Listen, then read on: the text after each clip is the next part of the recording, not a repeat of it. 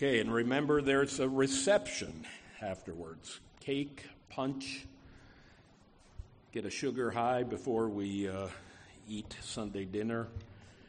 I invite you to turn in your Bibles with me to Romans chapter 16, beginning with verse 17. That's on page 950 of your Pew Bibles.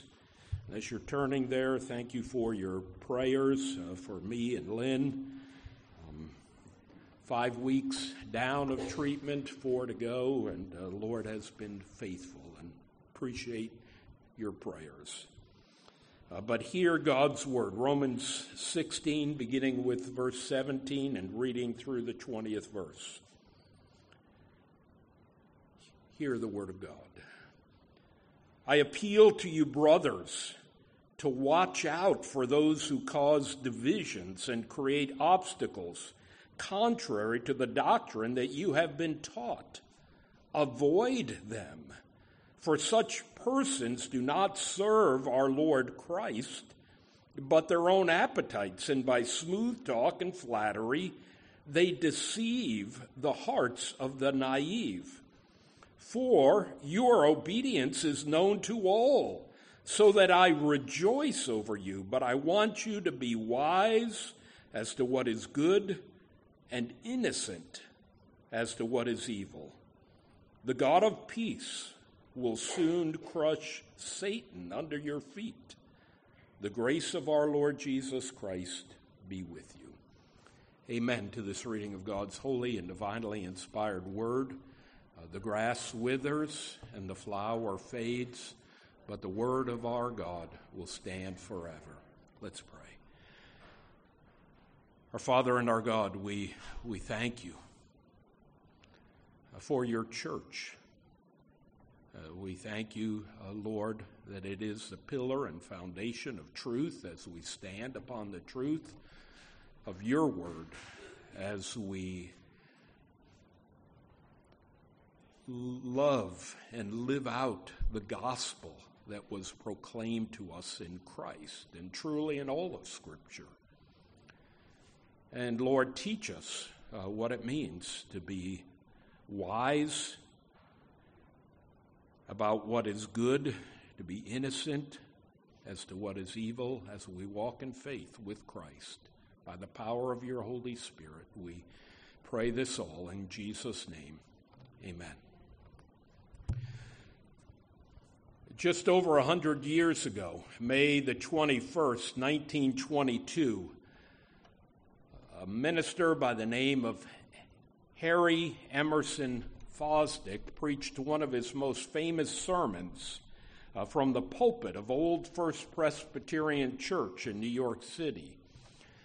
Actually, Fosdick had been raised as a Baptist, ordained as a Baptist, but he had been called to this historic church in New York City. The title of his famous sermon was this: Shall the Fundamentalists Win? And it was based actually on Scripture, on Acts chapter 5, verses 34 through 39. But in this sermon, Fosdick took issue with Christian fundamentalists. That's what they were called, and you'll understand that expression here in a minute. Fundamentalists who believed that the Bible was inspired by God, believed in the virgin birth of Christ, believed that Jesus Christ was truly the Son of God and the Savior of sinners. They believed that Christ died on the cross as a propitiatory sacrifice for our sins. But with his smooth talk, Fosdick proclaimed that he did not believe in the divinity of Christ. He didn't believe the Bible was the Word of God, didn't believe in Christ's atoning death for our sins on the cross, didn't believe in Christ's second coming as a literal event. Fosdick rather believed that a religious belief, and these were his words in the day of Charles Darwin, that Christian faith, religious belief, should evolve, and that love would triumph over intolerance. That was his charge against the fundamentalists. They were not loving and that they were intolerant. Sounds still true today. Finally, he believed that, quote, traditionalist Christian doctrine could not thrive in the modern world. Rather than bringing unity to the church, Fosdick brought division. And while the Apostle Paul did not hear Fosdick's famous sermon, I believe this passage of Scripture before us today, Romans 16, 17 through 20, addresses gospel division and gospel deceivers. And they're still surrounding us in our day, in 2022. And as we look at these portions of Scripture, and would encourage you to keep your Bibles open, Romans 16, verse 17, page 950 of our Pew Bibles, we see here that God's Word still cautions us about gospel deceivers and provides gospel comfort in Christ. And three truths here today. We'll see a gospel caution or cautions. There'll be a gospel commendation in verse 19, and then finally gospel comfort there in verse 20. We begin with gospel cautions in God's Word. Now, verse 17 of Romans 16 catches us by surprise a little bit. Remember, thus far in Romans 16, Paul has been greeting all those Christians there in Rome, seemingly meeting in house churches, a lot of names that we've seen there in these 16 verses. But now in Romans 16, 17, God's Word takes a sharp turn from Paul's call to welcome Christians to a warning for the church. Look there at verse 17. A word that's not translated in our ESV is actually the word now. Now I appeal to you, brothers and sisters, to watch out for those who cause divisions and create obstacles contrary to the doctrine that you have been taught. Put it in different language here. First, the Apostle Paul calls the Christians there in Rome to be vigilant. Always stay awake, to keep your eyes open to the gospel opponents all around you, and even within the church. It seemed that these troublemakers in the church like to camouflage themselves.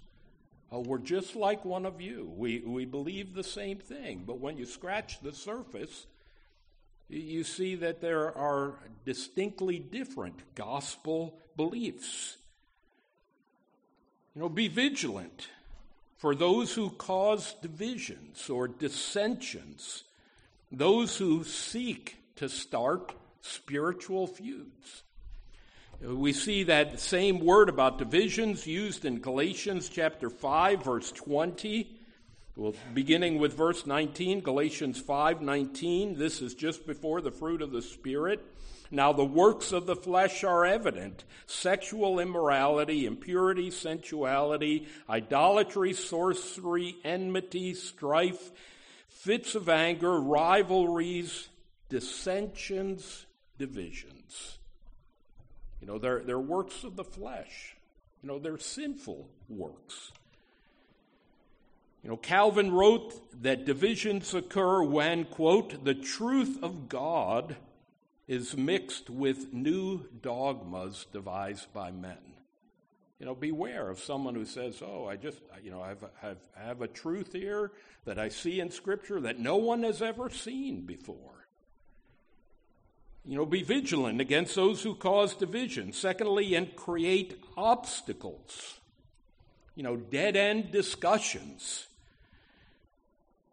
If you've ever seen the movie Swiss Family Robinson, and yes, it's a movie I would commend to you, the one son builds tiger pits You have to see the movie to fully understand it, but, you dig a hole and you cover it with branches and leaves, and so the tiger, you hang a piece of meat over it, and then the tiger comes and boom, falls into the pit. That's what these deceivers, those who are causing divisions, dissensions, are doing here, creating obstacles.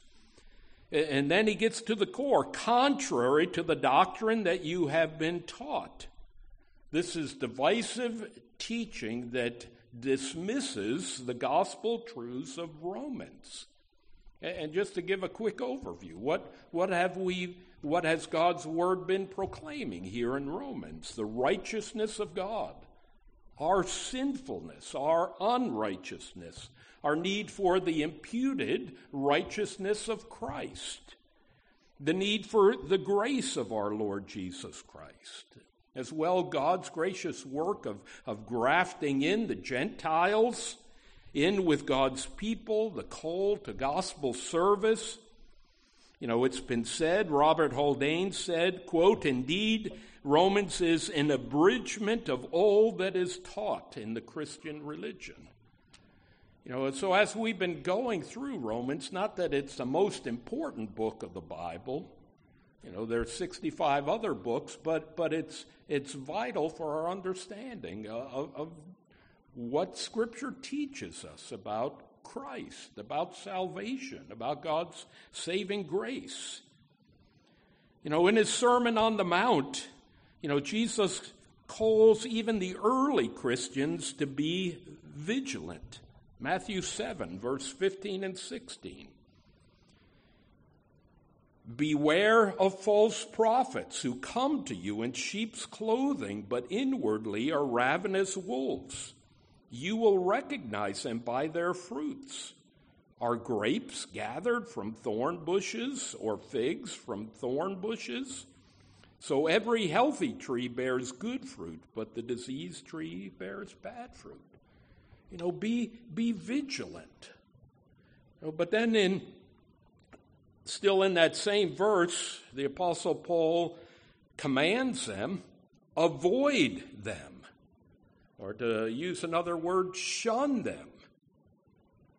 It's a clear and a compassionate command when these false teachers try to bait you into fruitless arguments. Not that we should never have discussions, engage with unbelievers, but don't let them sway you. Don't let them overwhelm you with their seemingly plausible, unscriptural arguments. J.C. Ryle put it this way: what is the best safeguard against false doctrine? The Bible regularly read, regularly prayed over, and regularly studied.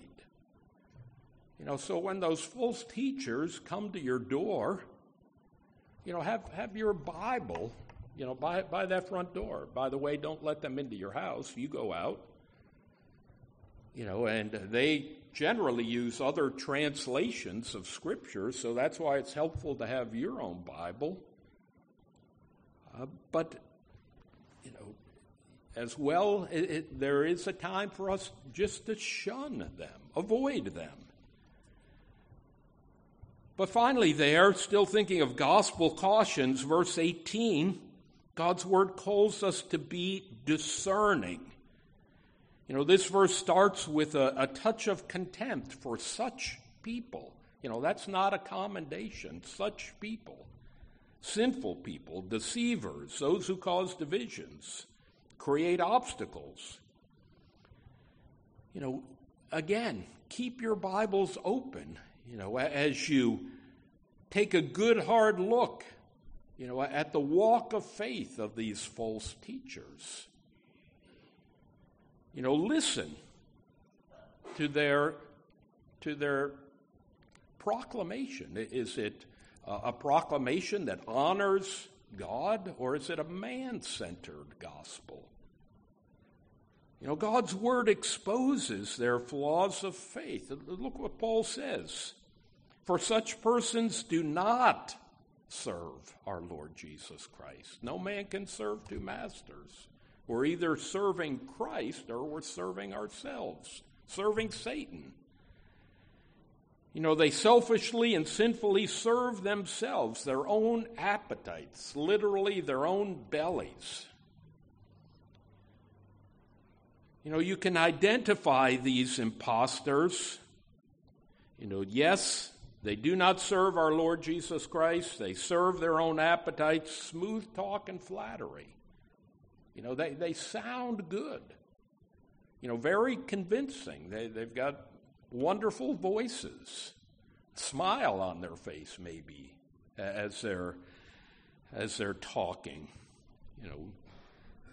Like a polished politician running for re-election. They tickle your ears. But there's a problem. Look again, the last part of verse 18. They deceive the hearts of the naive. They're looking to deceive. It's a false gospel. It's been called a counterfeit gospel.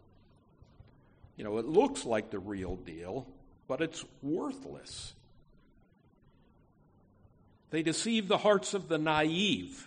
Help you understand that word naive, one who is guileless and free from guilt. It's that word actually used of Christ in Hebrews 7:26. Christ, a high priest who is wholly innocent. That's the word, wholly innocent, unstained, separated from sinners, exalted above the heavens. I recently rediscovered, think of it this way, a new book in my pile of need-to-be-read books. And some of you maybe can identify with that. You're buying another book. Oh, man, this book is going to be great. I need to read this soon.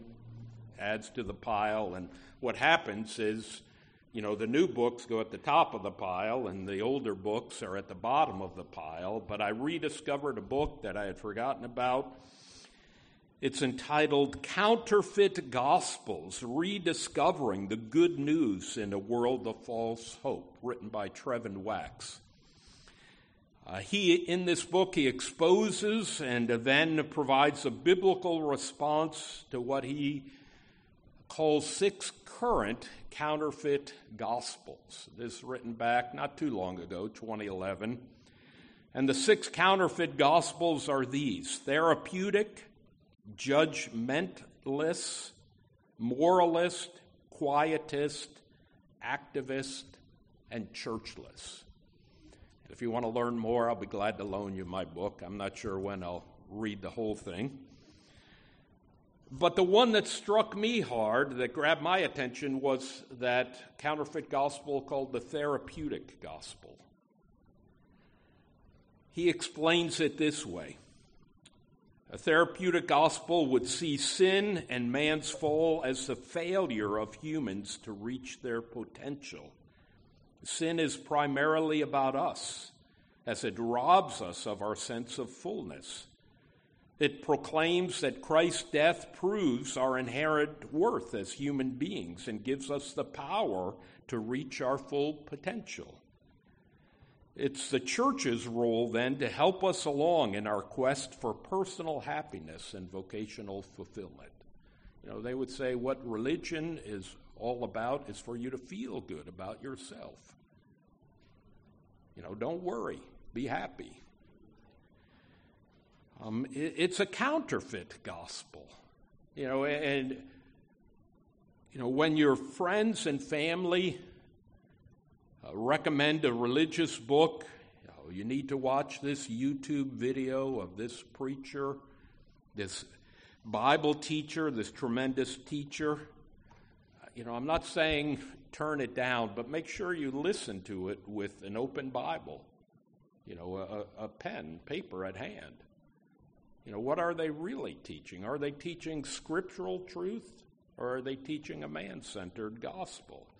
Ask yourself these questions. 1, does their teaching agree with all of Scripture?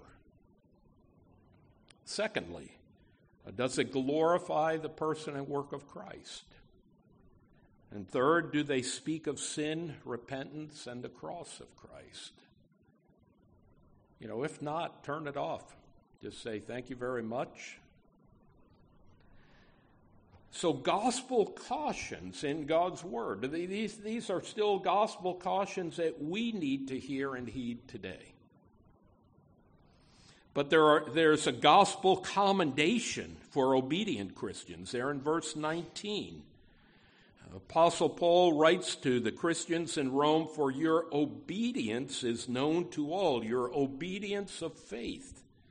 You show the fruit of your faith in Christ with your loving obedience. You see that theme of obedience throughout Romans, even though it speaks of God's grace.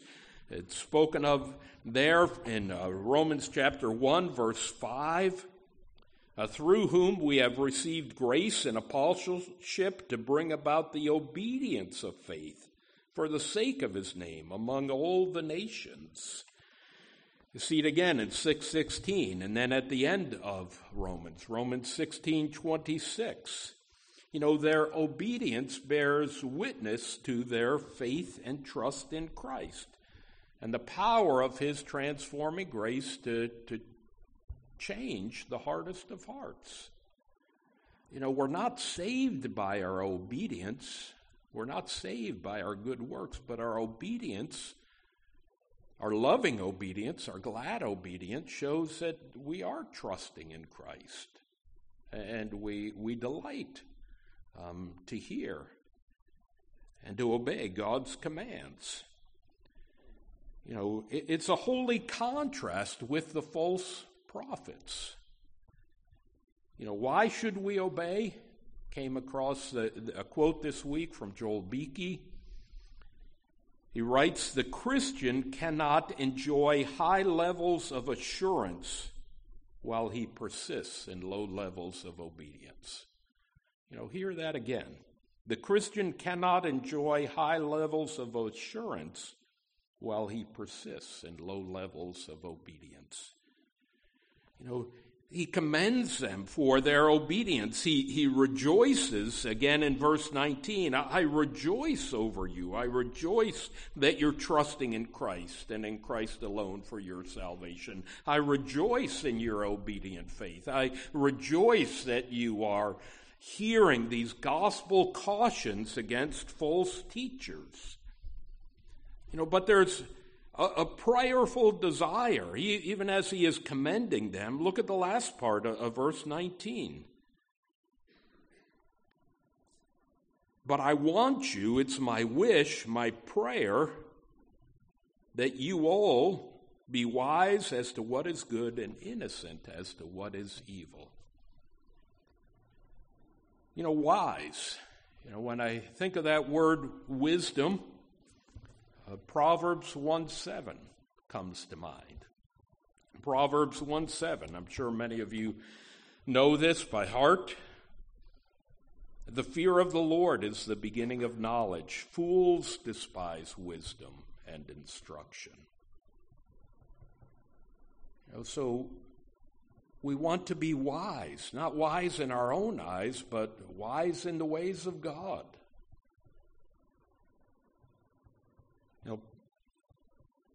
Think of Jesus again, lest you think, well, this is just the Apostle Paul. What did Jesus say again in Matthew? It was his prayer for his followers, Matthew 10:16, that they would be wise as serpents and innocent as doves. Wise as serpents, innocent as doves.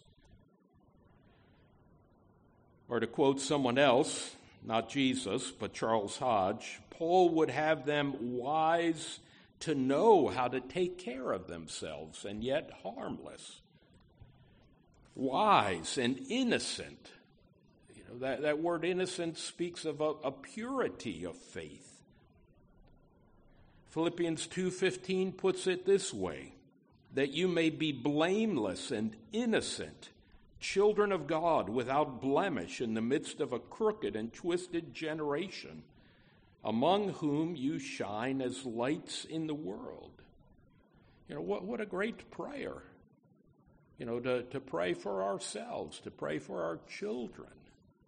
Pray for one another. Pray for this church. Lord, pray that we would be wise as to what is good in your eyes, good according to your word, innocent as to what is evil.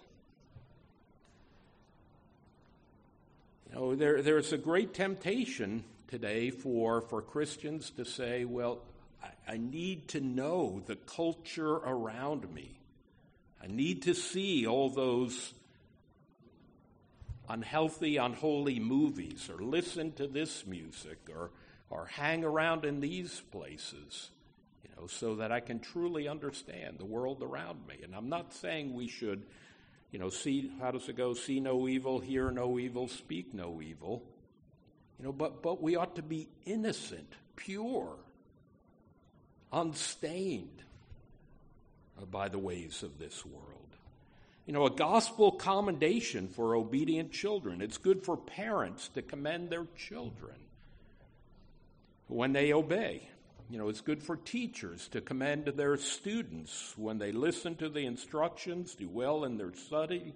You know, it's good even for preachers to commend their congregations, you know, when they witness them, obeying God's word and steering clear of the evil around them. Spurgeon used to put it this way, and I love the illustration, you can't keep birds from flying over your head, but you can keep them from building nests in your hair. You know, you will see evil. You will hear that evil. But there are times as well to flee from that evil. You know, a gospel commendation for obedient children. And Paul again takes a 90-degree spiritual turn here with verse 20. We go from a gospel caution to gospel commendation, and finally gospel comfort for faithful Christians. Romans 16:20 almost seems like another benediction. You know, remember Romans 15:33, may the God of peace be with you all, amen. And many thought, well, that was Paul's benediction. Romans ought to end at the end of chapter 15. Now we have another benediction. You know, here, Romans 16:20, but the final benediction we'll look at in a few Sundays, Romans 16:25 through 27. You know, but here it's words of gospel comfort for Christians in Rome who were struggling, suffering for their faith in Christ. I believe it's gospel comfort for us, for Christians here at Hope Presbyterian Church. It's gospel comfort for Christians all around the world. You know, note how it begins. It begins with an attribute of God, the God of peace. And the God of peace. You know, what a glorious gospel truth to be meditating upon. You know, our triune God, you know, God the Father, God the Son, God the Holy Spirit is the sole and sovereign source of a believer's peace. I believe if we look for peace in anything else, we'll always be disappointed. Now may the God of peace, the God who possesses peace, he's the source of peace. But as well, he is a God who graciously makes peace with us as rebellious sinners by his gospel work of justifying us by the death and resurrection of Christ. You know, remember Romans chapter 5, verse 1. Romans 5:1, therefore, since we have been justified by faith, that's faith in Christ, we have peace with God through our Lord Jesus Christ. You know, and now may the God of peace, the God, it said, Jim Boyce put it this way, the God of peace who, quote, makes peace by destroying the enmity between him and us and our sin, and by defeating Satan. Now may the God of peace, and if that's not sweet enough, it gets sweeter. The God of peace will soon crush Satan under your feet. Next time you look at the news, have your Bible open to Romans 16:20. The God of peace will soon crush Satan under your feet. Remember the gospel prophecy of Genesis 3:15. After Adam and Eve's fall into sin, after the Lord had pronounced his curse, he's pronouncing it upon the serpent, Satan. Genesis 3:15, this is God himself speaking. I will put enmity between you and the woman, and between your offspring and her offspring. He shall bruise your head. The offspring of woman, that's pointing ahead to Christ. In his true humanity, truly God, truly human, and he shall bruise your head. He shall crush your head, and you shall bruise his heel. Believe that Satan bruised Christ's heel there at the cross. He thought he had Christ defeated. Wasn't he surprised on the third day? The God of peace will soon crush Satan under your feet. 1 Corinthians 15, thanks be to God who giveth us the victory through our Lord Jesus Christ. Satan will be finally and fully defeated on Judgment Day. That's the good news of Revelation. Christ conquers, worthy of worship, and Satan is finally defeated. Revelation chapter 20, verse 10.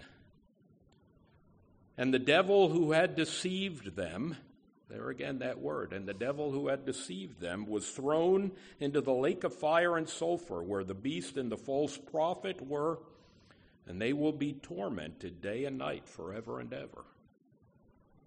And the God of peace will soon crush Satan under your feet. Notice that word, and it struck me, I think the first time. Doesn't just say the God of peace will soon crush Satan. Look at that little phrase, under your feet. Satan has been defeated at the cross of Calvary. The other bookend there is Satan will be finally and fully defeated, destroyed there on that judgment day. But God is even now crushing Satan. And how does he do it? Under your feet. This is what the Apostle Paul is writing to the church at Rome. How is the Lord using his church and his gospel servants to defeat Satan?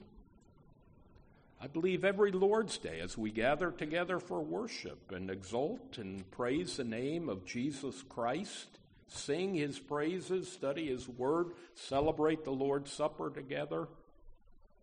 Satan, the Lord uses that to crush Satan under our feet. When we gladly proclaim Christ and his completed work at the cross. In our gospel witness, when we use the Word of God, proclaim the Word of God by the power of his Holy Spirit, and sinners come to a saving faith in Christ, this scripture is fulfilled. The God of peace will crush Satan, soon crush Satan under your feet.